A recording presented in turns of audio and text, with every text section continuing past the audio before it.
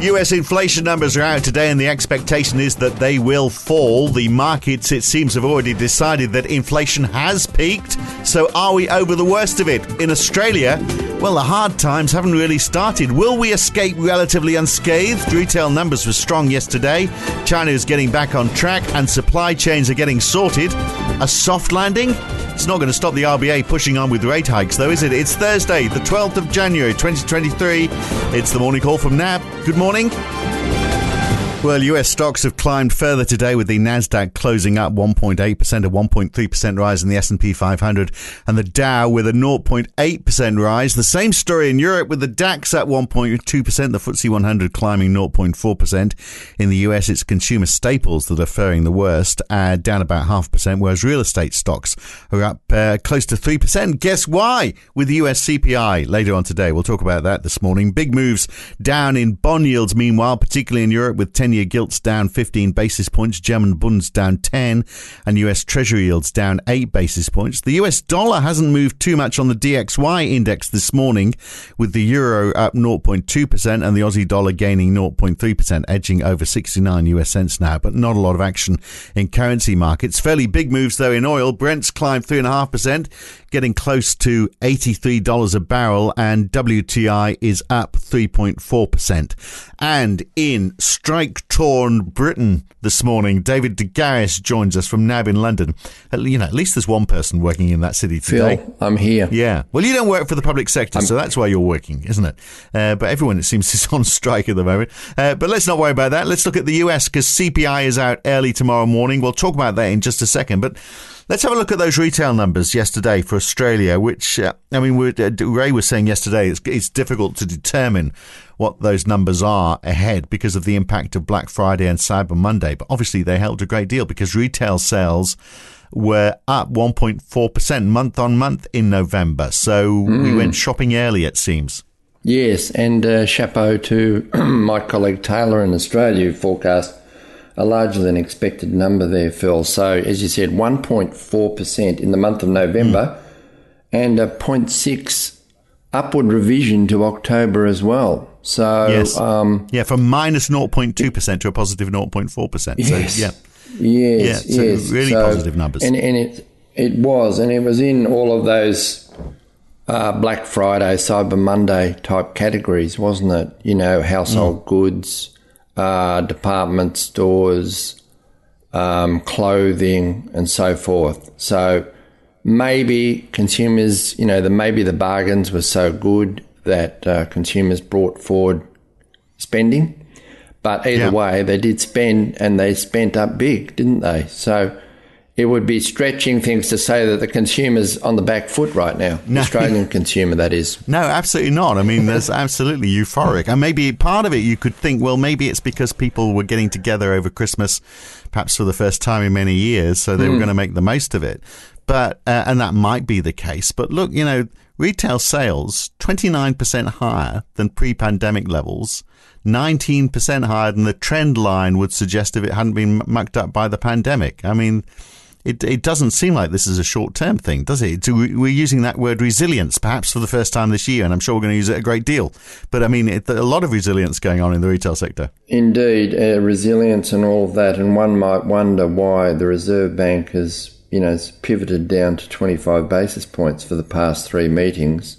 And I think the answer therein lies what's happening globally and with global inflation, Phil. So I think that's really the linchpin, which we're going to get on to talk about in a minute. But as far as the Reserve Bank's concerned, if they're relying on consumption to slow the Australian economy, well, it's certainly not evident in those numbers. If anything, it seems to have had a bit of a mini run-up. Yeah. Anyway. Well, it's obviously pushed inflation up a little bit, because November CPI was back up to 7.3% after that fall to 6.3% in October. Yes. So it sort of goes hand in hand, doesn't it, with that retail pattern. If demand is high, prices stay higher. That's economics, Dave. Something like that. I knew we would train you up, Phil. You're a quick learner. Well done there. I'm still on page 1, but it told me that on page 1. So, to your question, to your point, I mean, with all of that, if inflation is pushing higher again, surely the RBA would be firmer in their outlook for rate hikes. Well, I think if is the key phrase there, Phil. And if you go back to what they said in December, the statement after the board meeting, global factors explain much of high inflation.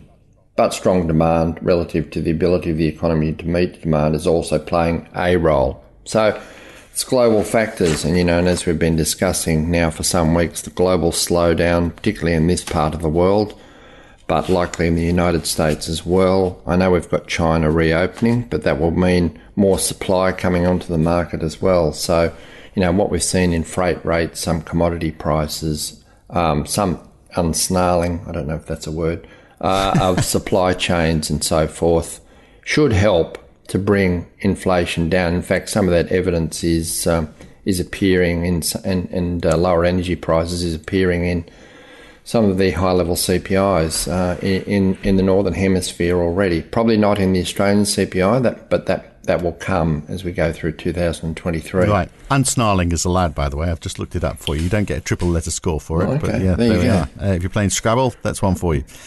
So what about, not helping, of course, with the RBA is, their fear of some sort of wage inflation spiral. The number of job vacancies yesterday, it fell in Q4, but still 1.1 unemployed people per job vacancy in Australia. Yes, still very, very tight. There's no doubt about that, and that's been a global phenomenon.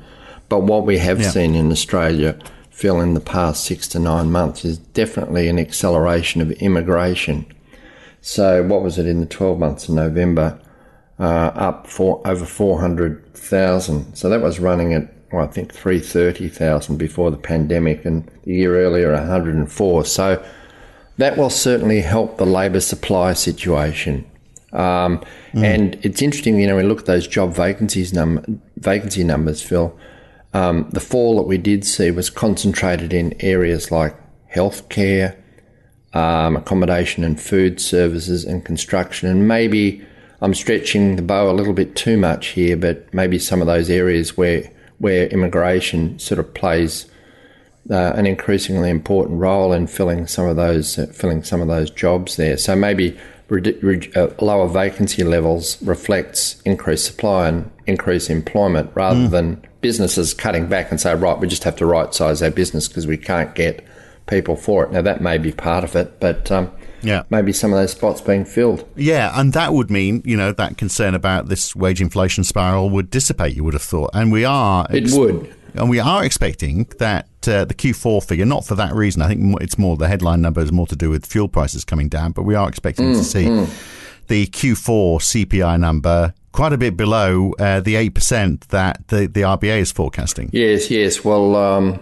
maybe 0.5% below 8%. So until now, the Reserve Bank has been chasing the inflation numbers, hasn't it, with its forecast? So this might be a change in that pattern. We think 7.5% over the course of this year, and that's what the monthly numbers. Well, we've got 11 of them now, so it's not a total guess. But the trim mean probably pretty close to the 6.5% the Reserve Bank forecast. But as you say, I think what's important for service prices, obviously labour costs, and that will reflect the situation in the labour market, but also the influence of headline inflation too, Phil. So if that shows signs of peaking and starting to come down again, that'll help to moderate some wage expectations as well, won't it? So that's just as important as sort of the fundamental supply and demand situation. As I said before, maybe that also is starting to improve. But we're not there yet, and we do expect the Reserve Bank to hike again come the February board meeting and again in March. But we do expect that 3.6% cash rate to be the terminal rate in this cycle. Well, let's hope so. An interesting period overnight in the United States. They had all their flights grounded across the country because of a failure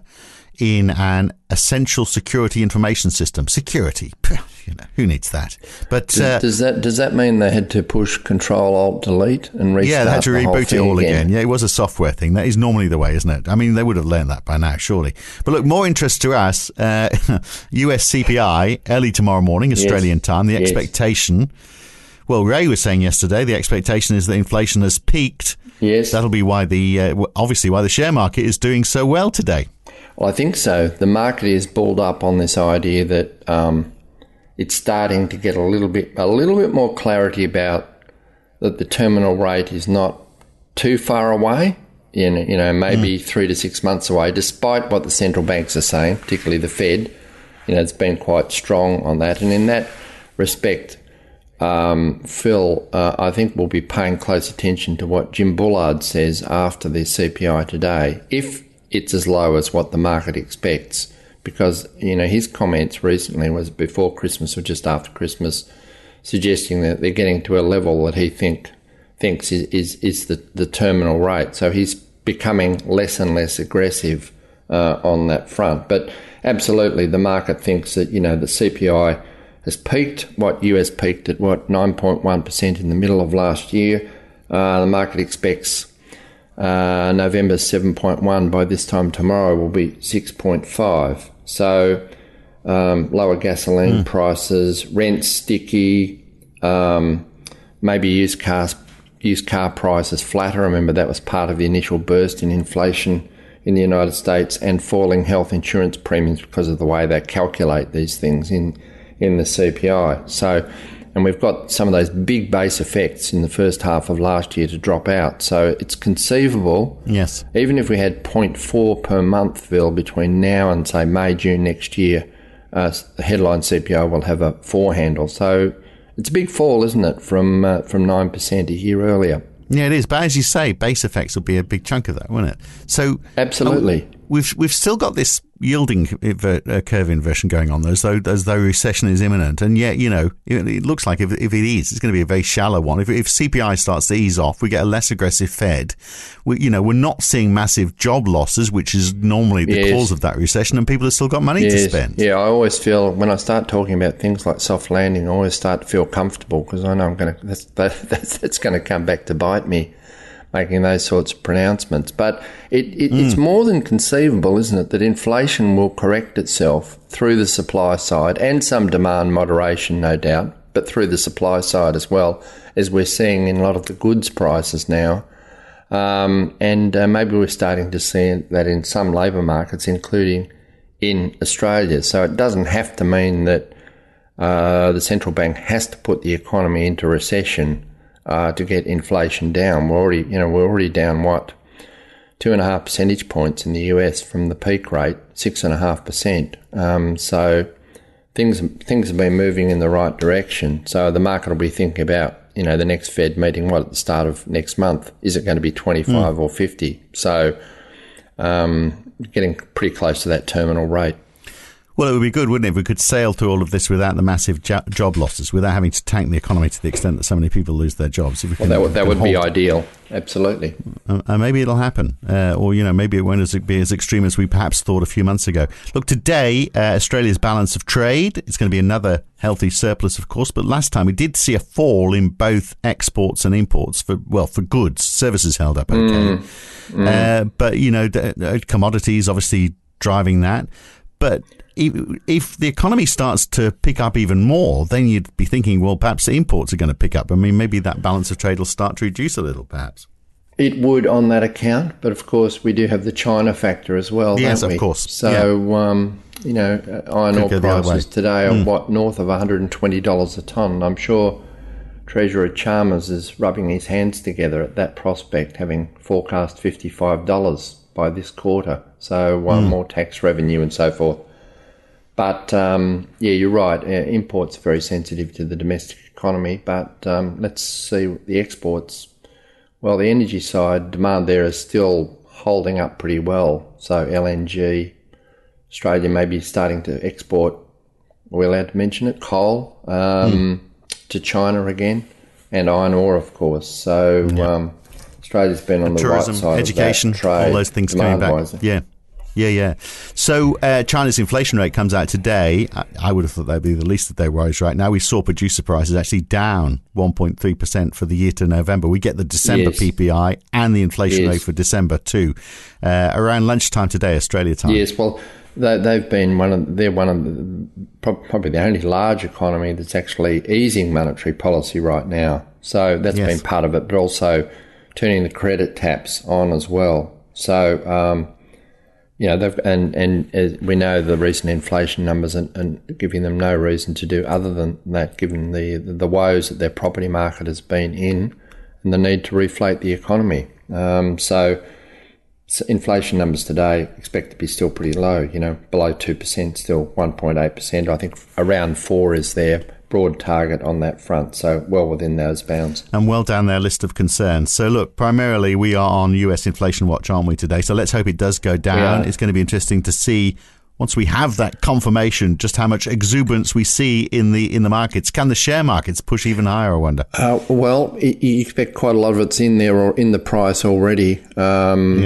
Maybe a little bit more. Let's see what the numbers are. And we've also got, on Friday, we've got several of the major US banks reporting. So, we've already had, Goldman's announcing job cuts, and just this afternoon, BlackRock announcing some job cuts as well. So, let's see if that worries the market at all, but the inflation numbers are the first hurdle, of course. Well, we'll see what it brings. Good to talk to you again in this new year, Dave. Look forward to many more in 2023. Good to have you on. Indeed, Phil. Cheers. And that's it. That's Thursday morning's morning call from NAB. I'm Phil Dobbie. I'm back again for Friday morning's edition. I'll see you then. Thanks for listening.